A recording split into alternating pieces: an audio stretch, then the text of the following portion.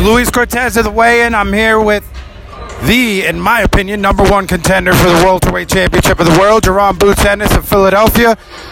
We're here at the J. Rock Williams fight against Rosario Boots.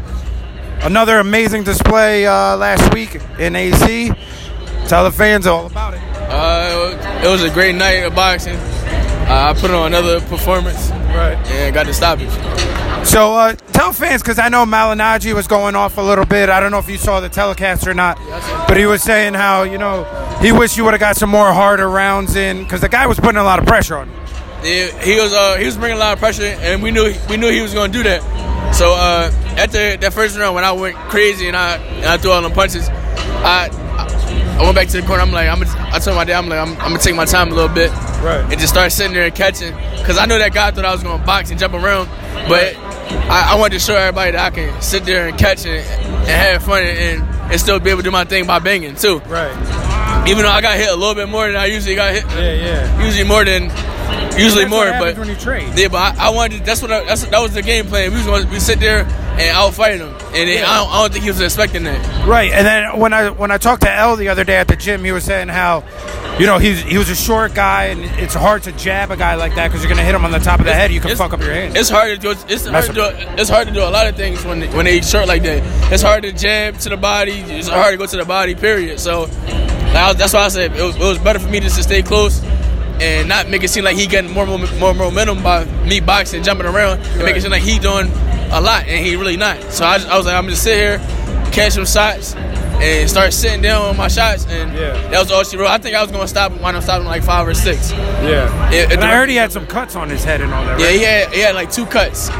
They was gonna stop it anyway because I was hitting with too many clean punches, and the outcome was inevitable. You're gonna win the fight. Yeah. I mean, he didn't have much for you in terms of skills, obviously, but like you said, you being able to box. I mean, he was expecting you to box. You being able to bang with him showed a different dynamic. And push him back. That probably threw his whole game plan off. Now I heard a little birdie told me that Terrence Crawford was in the back with Shakur, because I know you and Shakur are boys from the amateur days, right? Yeah. So I heard Crawford was in the back, sizing you up a little bit when you were working the mitts. He probably was. I wasn't paying no mind. Yeah, right. I know Shakur came back there. That's my boy.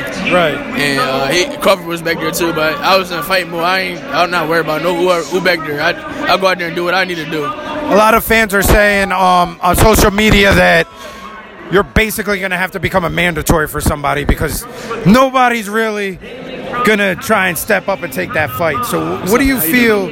What do you feel about that? I mean, you're just waiting your time and it'll happen? It's not, like I said before, it's nothing I can really do. It's just me being patient, right, and just keep winning and keep beating the guys they putting in front of me. But they're gonna have to see me, sooner or later, and I think it's gonna be sooner. I think this year they're gonna have to see me. Is there any specific reason why you're at a PBC event here in Philadelphia? Or is that I'm here to support J Rock. Support J Rock. All right. Yeah. Yeah. I'm here to Philly. No, I'm here to support J Rock. Philly support Philly. Yeah. And everybody else that was on the card. I'm just here having a good time. All right. I appreciate it, guy, champ. Well, soon to be world champion. I think that's inevitable too, man. Thanks, pal. Coming by knockout tonight, making